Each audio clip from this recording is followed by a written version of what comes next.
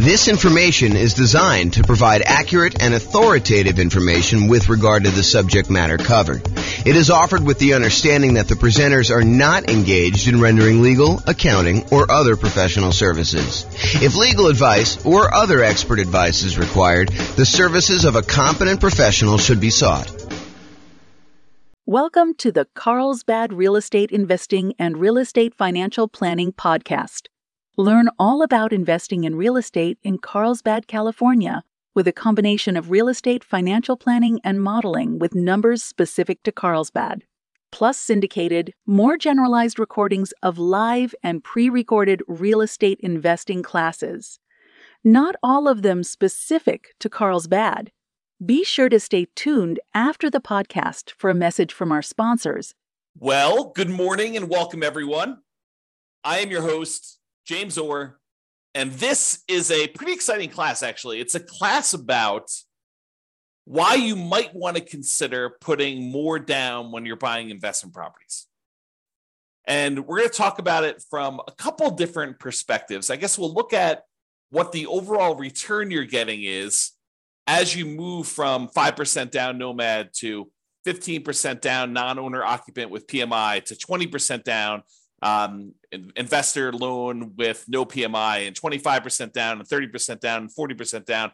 And we'll look at just a property I picked out that is going to be definitely different than the properties you're going to see. I mean, your numbers are definitely going to be different than what I'm going to show you, but hopefully you can pull out some of the lessons of looking at this property and see how things generally go. That way, when you run your own property, you'll actually be able to see this, and I'll show you how to run your own so that you can do this, your own analysis on this. So we're going to look at the returns we're getting as we go through these different down payments. And then what I'm going to do, I'm going to show you what the extra return you're getting on that additional down payment is. So we'll look at, hey, look, we're getting this return when we buy it with this financing. When we go from that financing to this financing, we had to add this much extra down payment. And by adding this much extra down payment, we got this amount of extra return. And so we can look at what the extra return is on the extra amount down and then make a decision as to whether or not we should take that money and invest it in extra down payment. The idea is we could take that money and we could do all these other things with it. So should we take that money and put more down on the rental property to see what the extra return we would get on that money is? So that's what we're going to cover.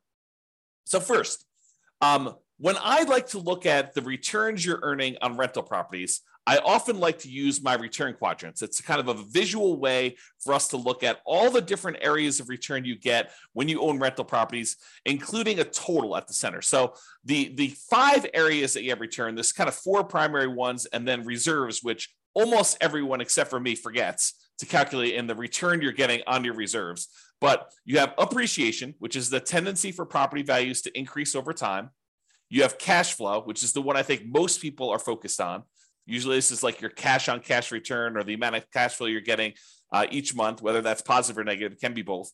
The next one is debt pay down, how much of the loan you're paying down each month. If you have a free and clear property, there's no debt pay down. But a lot of times when you have a mortgage on a property, you're paying down a certain portion of that loan unless you got an interest-only loan. And so you're making a little bit of a return by paying down a loan each month. And then the last one is the tax benefits you get by owning the rental property. So those are the 4 primary: appreciation, cash flow, debt pay down, and the tax benefits of depreciation, which we often call cash flow from depreciation because it shows up like cash flow by you not having to pay taxes.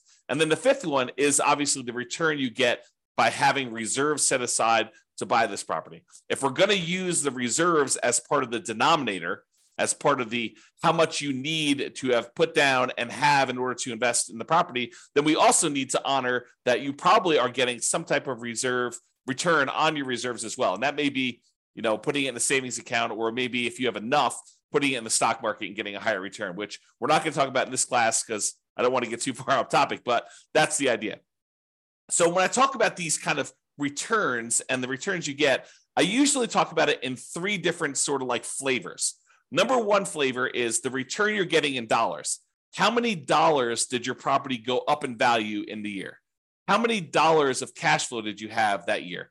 How many dollars did you pay down on the loan that year? And how many dollars in cash flow from depreciation, your net benefit after you take into account the taxes you don't have to pay on that rental property by having that rental property. So like you add up all those and the amount of dollars you get from reserve. So the return in dollars looks at the number of dollars you're getting.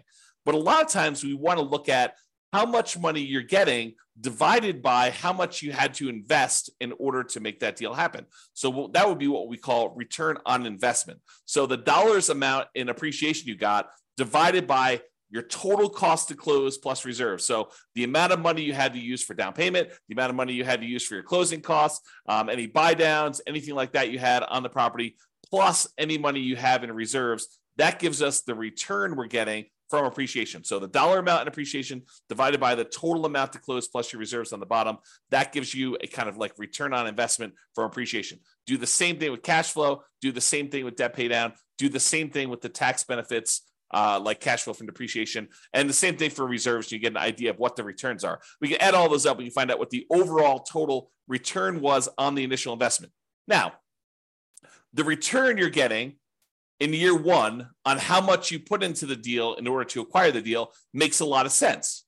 But if you think about what the return you're getting on a property you've owned for 10 years, does it really matter what you put into the deal in the beginning at that point?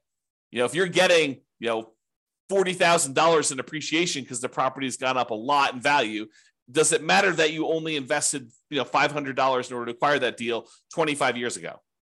Not really. And so return on investment, the importance of that metric goes away after year one. We no longer think to ourselves, what's the return we're getting on the amount that we invested anymore? Really what we'd like to think about then is the returns we're getting on how much equity we have in the property. So if you say to yourself, okay, now I've got, the property value has gone up, I paid down the loan, now I've got $100,000 in equity. Now we're more concerned about what the return we're earning from appreciation and cash flow and debt pay down and tax benefits and reserves, what the return we're getting on the equity we have tied up in that property. Because we could go and sell that property, release the equity, take that equity and go invest in something else. And so really what we want to think about now is what the return we're getting is if we decided to take that money and invest it somewhere else so that we can compare the return we're getting on the rental property to other options that we have in the world. Other things we could go buy. We can go buy another rental property. We can go buy stocks. We can go buy bonds. We can go buy any exotic investments you want to get. Okay. And so after year one, I tend to like to switch over and start thinking of, okay, now what's my return that I'm getting on the equity I have tied up in my property? And not to get too off the rails, but technically it's not even return on equity. Technically it's return on what I call true net equity after all of your expenses of getting out of the property. Because it's really not the return you're getting on the amount of equity you have in the property. It's really the return you're getting if you were to take that money out of that investment and you were going to go invest in something else. So we really need to know how much you'd walk away with in equity from that property. Your equity after you pay all your expenses, like your closing costs, your real estate commissions, the capital gains taxes you got due, and any depreciation recapture on any depreciation you took. So we want to look at equity after all those expenses. So we're not going to get into that today. We'll do entire classes on that concept, but I just wanted to introduce it to you. So now that I covered this, it's really like three flavors of the returns: return in dollars, which we'll talk about today, and return on investment, which we'll talk about today. We're not going to go into the return on equity stuff today because we're really just primarily focusing on when you acquire a property. So previously in classes, I think it was must have been late last week, we went over the loan comparison spreadsheet as shown on the screen here. And this is just an organized way for you to call up a lender and ask them about the different loans you're considering getting. And then you could fill in a spot on the spreadsheet for what the interest rate is for them, what the monthly PMI rate is, kind of make any notes about any points or anything like that you'd have to pay in order to get that. You put in your property value, and it does a whole bunch of calculations for you to show you what your monthly payment would be so that you can easily compare all the owner-occupant loans or all of the investor loans or all the loans if you're considering any option that would work for you. So this is just to show you like this kind of summary spreadsheet. I am going to use the numbers from this spreadsheet as just like the example from today. Now, it is impossible for me to go ahead and pick an interest rate or set of interest rates because they vary depending on the loan. It's impossible for me to pick a set of interest rates for you where when you finally listen to this recording, that those interest rates are going to be valid for you. First of all, you probably don't have the same credit score exactly that the person that we modeled this kind of spreadsheet from. And interest rates change every day, sometimes throughout the day, depending on the lender you're using. And so it's not possible for us to do this. And I will also tell you the differences between certain loans does vary a little bit day to day as well. The cost to get those loans. So realize you can't use the numbers I'm giving you. You can't just automatically assume that the returns I'm going to tell you for adding an extra 5% down or going from 5% to 15% down or 15% to 25% down. You can't just assume that the returns I'm giving you are going to be valid for you. You have to do this math yourself. And in some cases, your lender or your real estate agent can help you. If they're unwilling or unable to help you, you can reach out to us and we'll do a consultation with you and help walk you through the math of how to do this for your own situation. But in a lot of cases, your real estate agent or your lender will be able to assist you in doing this math if you want to. Okay, so we've got all the loan information on here. Let's walk through. These are the different interest rates. I just entered a lot of these numbers in the Real Estate Financial Planner calculator so that we can actually do the math on all this stuff easily. So it just shows you a summary, though, of what the interest rates were for 5% down Nomad, 15% non-owner occupant, 20% down non-owner occupant investor, 25% down non-owner occupant, 30% down, and 40%. And so you can see that the interest rate is lowest for that owner occupant 5% down Nomad property. It is highest for that 15% down, and then it kind of goes down gradually as you put more down. So not only is the interest rate improving, but also you only have private mortgage insurance anytime you put less than 20% down. So in this case, it is going to be the 5% down loan and the 15% down loan are the ones that are going to have private mortgage insurance. And this is the private mortgage insurance rate shown here. So it is 0.4% for the 5% down loan as of the time of this recording and 0.47% for the 15% down. So the private mortgage insurance for you putting 5% down as an owner occupant is less than the private mortgage insurance you'd pay if you put 15% down as an investment property.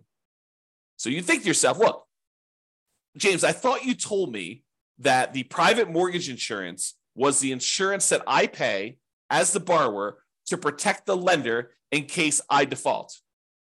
And I thought you said to me, hey, look, the lender would prefer you put 20% down, but they say, okay, I'll willing to make you an exception. I'll loan you, I'll make you a loan with less than 20% down, but you have to buy this insurance for me. That means if you default, they're going to help make me whole in case I need to sell the property and because I have to foreclose on you and then I have to get my money back out. So I want to make sure that they're going to protect me and make me whole in case there's a loss for me. So you think that the insurance would be cheaper if you put more down, if you put 15% down.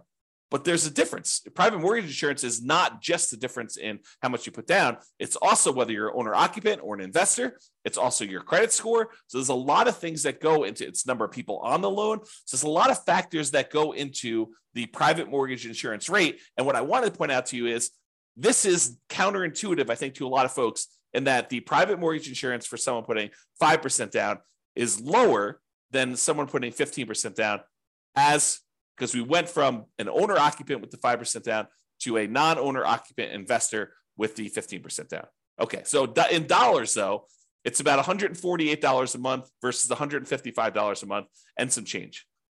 So dollars, we're talking about, I don't know whatever that is here, $7 more per month. Not a huge difference in this particular case. Again, this can vary. So when you call up your lender, your numbers may be very different than what I'm showing you here. Okay? All right. An important notice. In the Real Estate Financial Planner software, I modeled this out and I'm showing you the return you're getting over the first year. However, I started in month 2. Why did I start in month 2 and not month 1? The reason why is in the Real Estate Financial Planner software, we do our modeling like the real world. In the real world, the first month you have a mortgage on a property, you buy a property on the first of the month, that first month you do not have a mortgage payment due.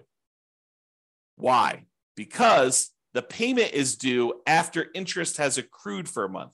You're not paying interest up front, you're paying interest in arrears. So the first month that you own a property, there's no interest due. The first month is when the interest accrues, and at the end of the first month, basically the first of the second month, the first day of the second month, is when you make a payment that includes the interest for the prior month and the small amount of principal that you're paying down on the loan in most cases. Okay. So the reason we're starting in month 2 is cash flow in month 1 looks exceptionally good. And I did not want to bias our numbers by using the return you're getting for the first month that you owned a property and have it skew that it looks like you got a lot more cash flow on a property, because you didn't. Okay. Even though in reality, when you buy a property, your cash flow, if you buy a property on the first of the month and you rent that thing out right away, then the return you get for that first month is amazing, because it's almost as if you don't have a mortgage that first month. You do, but interest is accruing and you haven't had to make a payment yet. All right. And then after you've owned the property for a month, then you make the payment. Okay. And we'll cover this in future classes because there's some subtlety to this. If you get the loan mid-month and they usually have you prepay interest for a certain amount of time, and then you don't really make a payment until usually more than 30 days later on the first of whatever that next month is. There's some subtlety there, but I'm not going to get into that for today. Okay. So point out, we're not starting in month 1, we're starting in month 2, and we're counting 12 months for month 2. Also, we've assumed that you can rent the property that you did as a nomad in the first month, which is not true, right? Usually nomad, you're buying a property as an owner occupant, you're moving into the property, you're living there for at least a year. It's a requirement of the lender when you get the loan that you're agreeing to do an owner occupant loan. You're signing a piece of paper at closing. If you don't abide by that loan thing, you're committing loan fraud, which is punishable by prison. So you do not want to do that. So you're agreeing to stay in the property and live there for a year, which means you're probably not getting rent unless you're getting roommates for that first year. However, for the sake of this analysis, I assume that you could rent the property in year 1. Not true, but for the sake of just doing the analysis and doing the math, we've assumed that you're renting the property from as soon as you buy it. Okay, with that being said, let's take a look at the returns we earned on doing a nomad 5% down return in dollars quadrant. Remember that kind of like the number of dollars that we did? So here are the different returns we earned by buying that property, starting in month 2, going through month 13. And it shows you that the property appreciated about $14,000.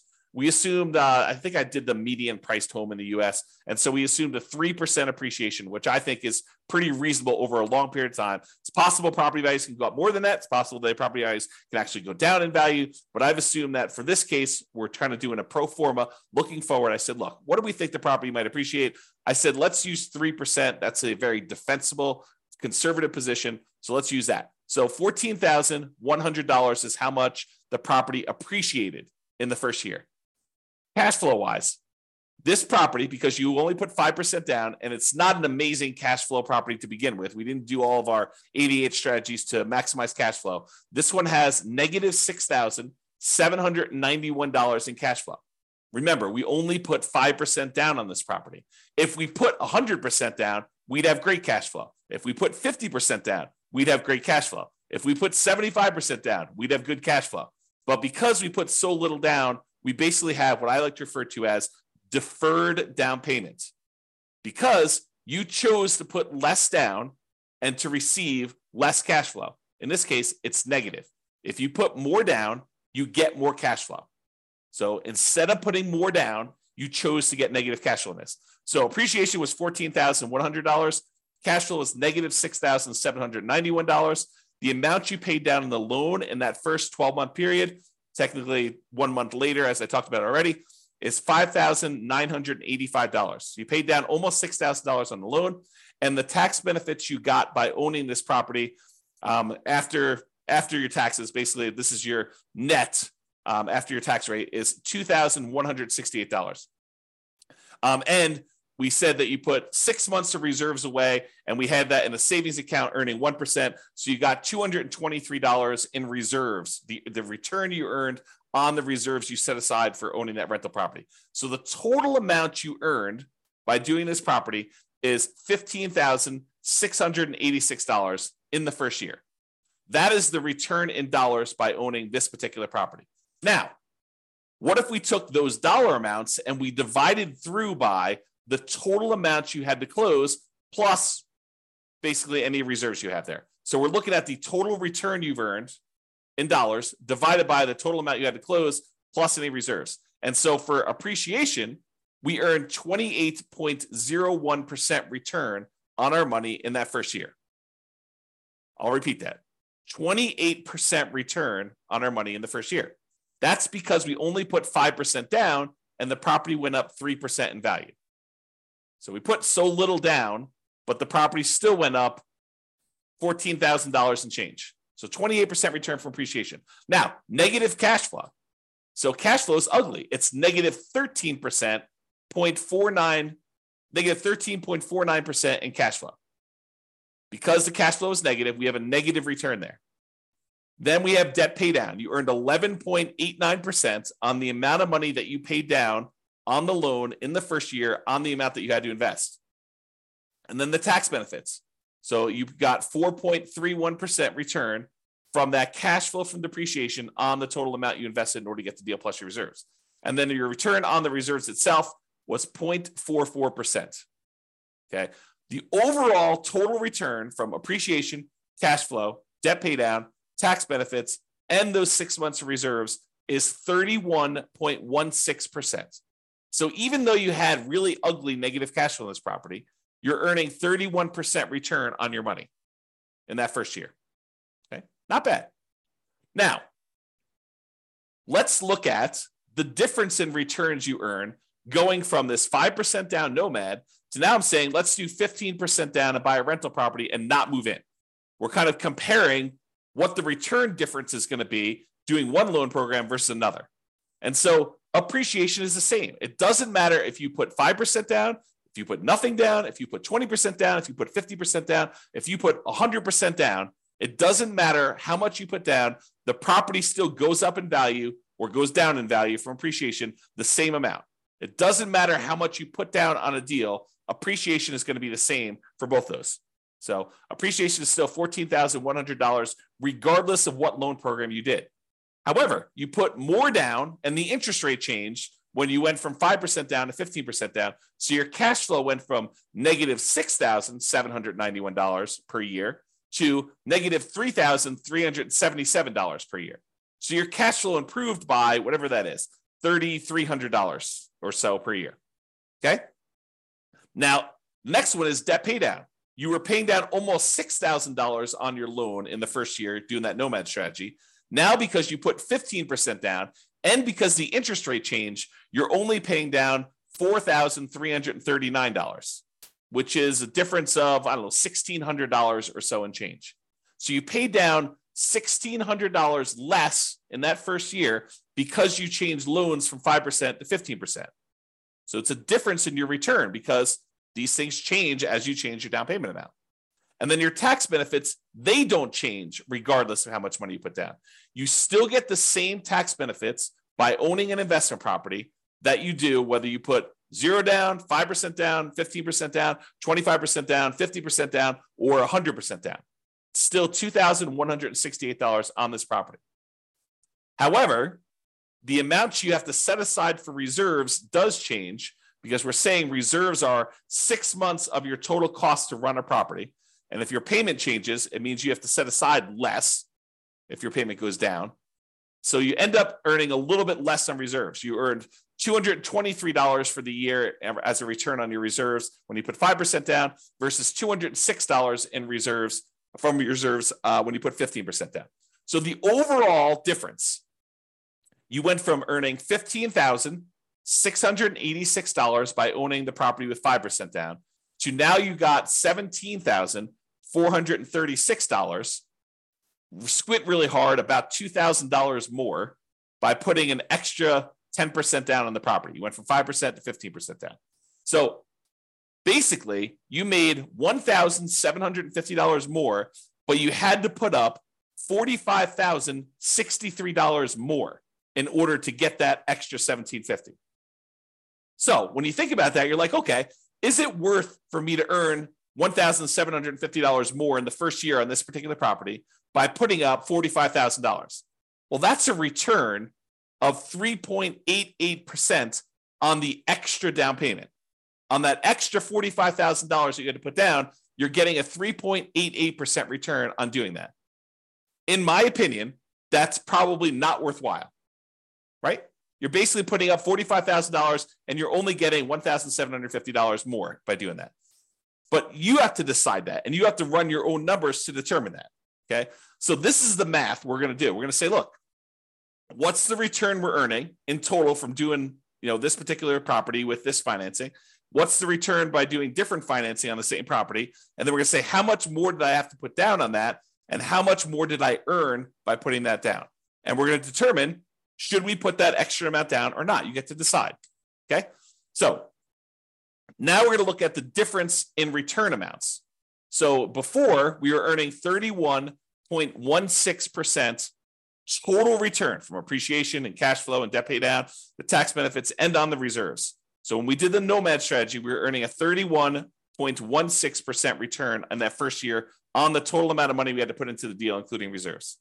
Now, when we put 15% down, we're earning 18.28% return.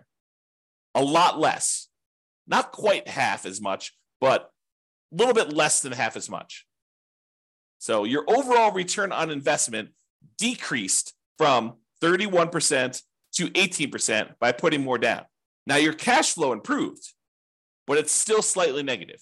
Because I think a lot of folks are really focusing on this cash flow number. They're like, look, it's cash flow, it's cash flow, it's cash flow, especially when it's harder to do cash flow in our current marketplace. Prices are way up, interest rates are way up, rents are up, but they're not quite as much up to counteract both those high prices and those higher interest rates.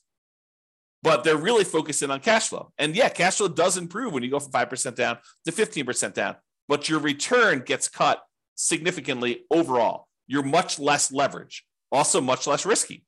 If you measure risk as, different things like your resiliency to changes in rent, or your resiliency to changes in prices, or the amount of reserves you have set aside, or your debt load to your net worth, or your debt load to your liquidity, like all of those different measures of risk, when you put less down, those tend to get better. So less risky. All right. So I've gone through the first one a little slower. Now let's just summarize what's happening on all of these. So if you look at the other one, we were doing $15,686 was the return. We earned on Nomad $17,436 on the 15% down. You'll see that's these numbers here. So when we do the Nomad strategy, that's this one. That's $15,686 total. The one where we put 15% down is $17,436. Then this is the one for 20%, 25%, 30%, and 40%.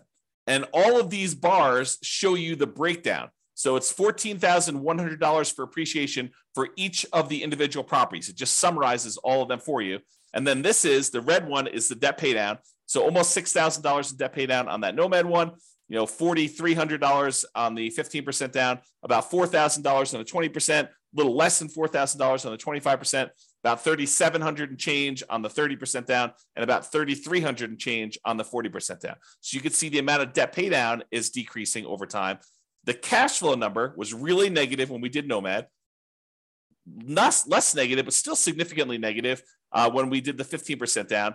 It's slightly positive, $288 for the year, about, I don't know, whatever that is, $24 or so per month for the year when you put 20% down. So basically it's almost break even if you look at it this way when you do the 20% down. Then you get some positive cash flow when you go to 25% down. That's probably $200 a month.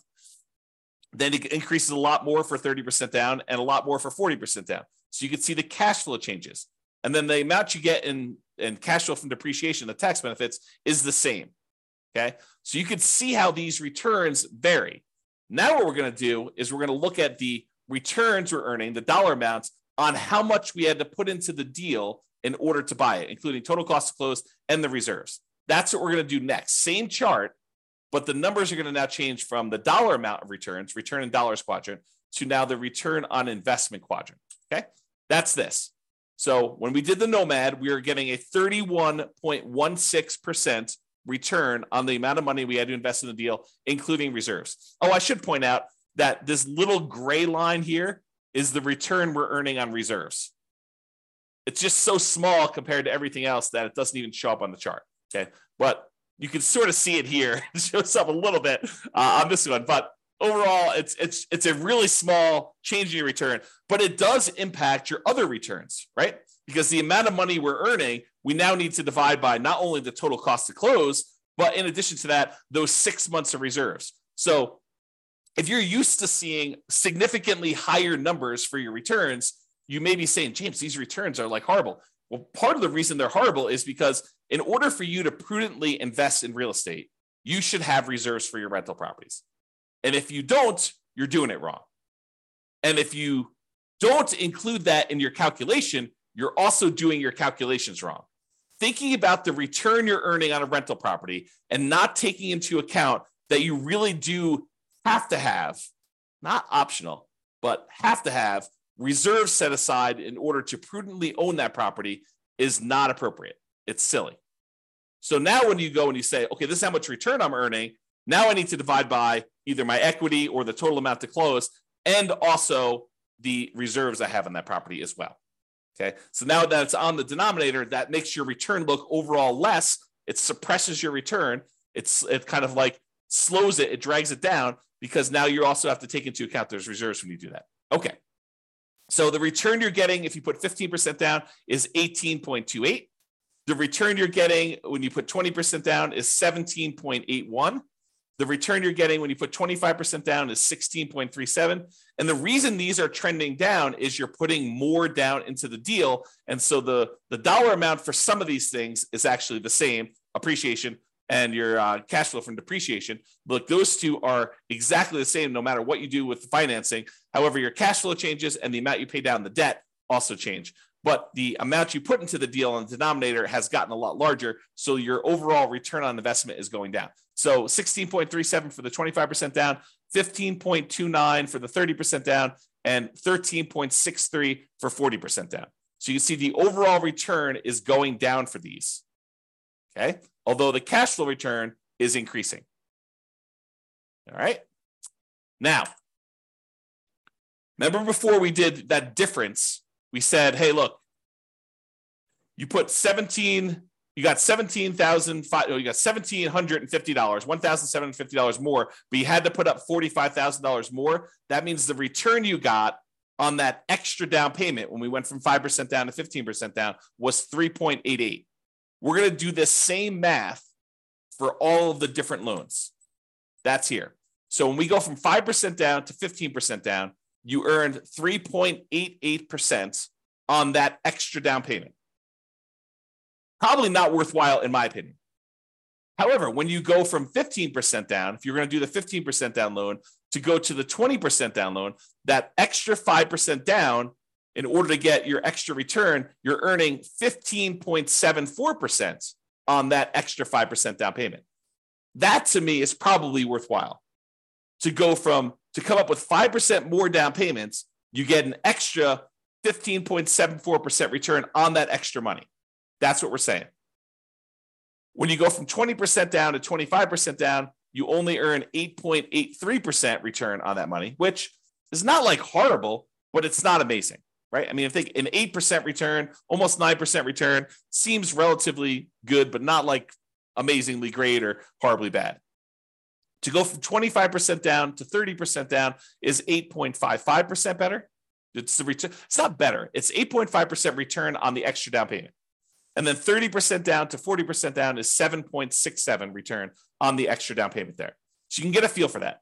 Now, you could go and compare this. Like you could say, look, I'm going from a 5% down loan. I'm considering doing 25% down. What's the difference in down payment between the 5% and the 25%? And then what's the difference in returns I'm getting on those? You could calculate that out. You could do any of these variations. I didn't do all of them because we'd be here all day, but I did do ones going from this Nomad one to each of the individual other loans. So now this one is saying, look, to go from that 5% down to the 15% down, we already know that one. It's 3.88%.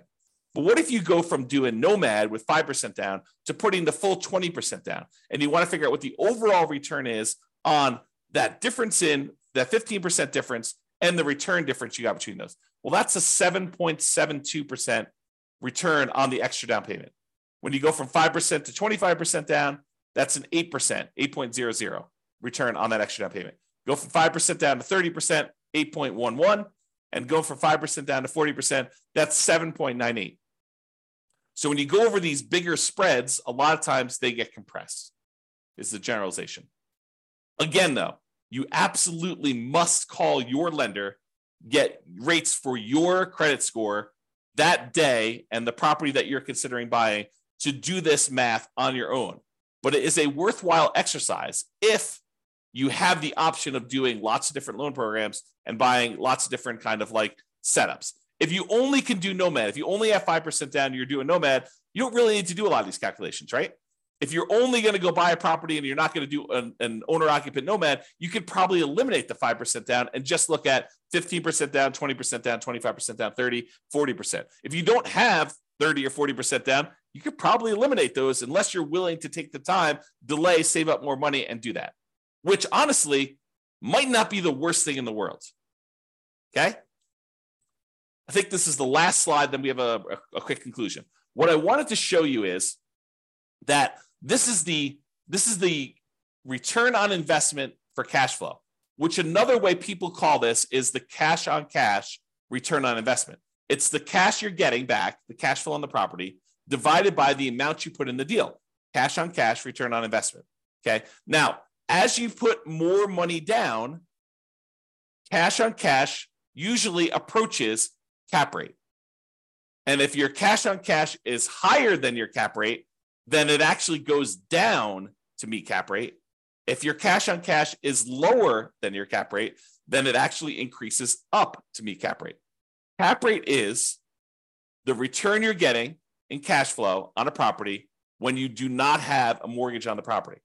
It's the net operating income divided by the price of the property. So net operating income, when you don't have a mortgage, is cash flow. And the price of the property is the price of the property. When you don't have a mortgage on it, that's what happens. You don't have to subtract out any mortgage payments. So really what I wanted to point out to you here is cash on cash return approaches cap rate as you put more down. 100% down is cap rate. So if you see here in this chart for the ones we just did today, your return, your cash on cash return on investment was negative 13.49% when you did Nomad, negative 3.54% when you put 15% down, positive 0.25% when you put 20% down, 1.75% if you put 25% down, 2.8% when you put 30% down, and 4.8% when you put 40% down. The cash on cash return is approaching that cap rate. That's what's going on here. Okay? All right. So in conclusion, your numbers will be different. However, putting more down tends to lower your overall return on investment. Less leverage. This makes sense. It's like, I'm not telling you anything that's not obvious to you. It tends to improve your cash flow in terms of dollars. And cash on cash return on investment, that approaches cap rate. However, if your cash on cash return on investment was above your cap rate, putting more down will reduce your cash on cash return. Let me say that again. If your cash on cash return on investment, when you do your calculation, is higher than your cap rate, which it sometimes is when you're able to find great deals with great cash flow on them. As you put more dollars down, then your cash on cash return on investment will actually come down to approach cap rate. In this case, it went up, but realize that's not always the case. Okay. The return you earn on extra down payment can vary. You'll need to run your own numbers using your property, your mortgage interest rates with your credit score. And then once you run your math, you can decide if the return you're getting by putting more down is desirable to you and is worthwhile. The worthwhile part, in my opinion, is you look at the return you're getting on that extra down payment and you decide, is putting $45,000 more down worth me getting $1,750 more in return? And in most cases, for that number, I probably would say no. It's up to you, though, right? It's your decision. The desirable part is a little bit more subtle because, as you saw here, where the return goes when you put more down changes. Appreciation and tax benefits, they stay the same. So you're not really messing with those. However, it's a balancing act between how much cash flow you get and how much debt pay down you get for how much you put down. These vary a lot with down payment. And you put more down, you tend to get less debt pay down, and you tend to get more improved cash flow. And so you got to figure, a lot of people are focused in on this cash flow number, and they decide, hey, look, I'm going to go put more down because I want to get improved cash flow, or pick another property that has better economics, right? I think that's another solution for a lot of folks. Plus all the 88 strategies that we're not going to cover today. Okay. All right. So that's all I got for you. Thank you all for coming. I do appreciate it. I assume there's no questions. No one's been asking any questions. No one's been interacting. So thank you all for coming. This has been James Orr. Have a great day, everybody. Bye-bye for now. With home prices up, mortgage interest rates up, and rents up, but not quite enough to counteract the higher prices and interest rates, cash flow on rental properties in Carlsbad is harder than ever. Book a call with the Real Estate Financial Planner to apply our proprietary 88 strategies to improve cash flow on your rentals. See the show notes for a link to schedule your call and improve your cash flow today. If you're a real estate agent, lender, or professional in Carlsbad that wants to help our real estate investor listeners, consider reaching out to learn about collaboration opportunities with this podcast. We'd love to add more value to our listeners by having you assist our investors buy, sell, and finance their real estate investments. See the show notes to schedule a call to discuss collaboration opportunities.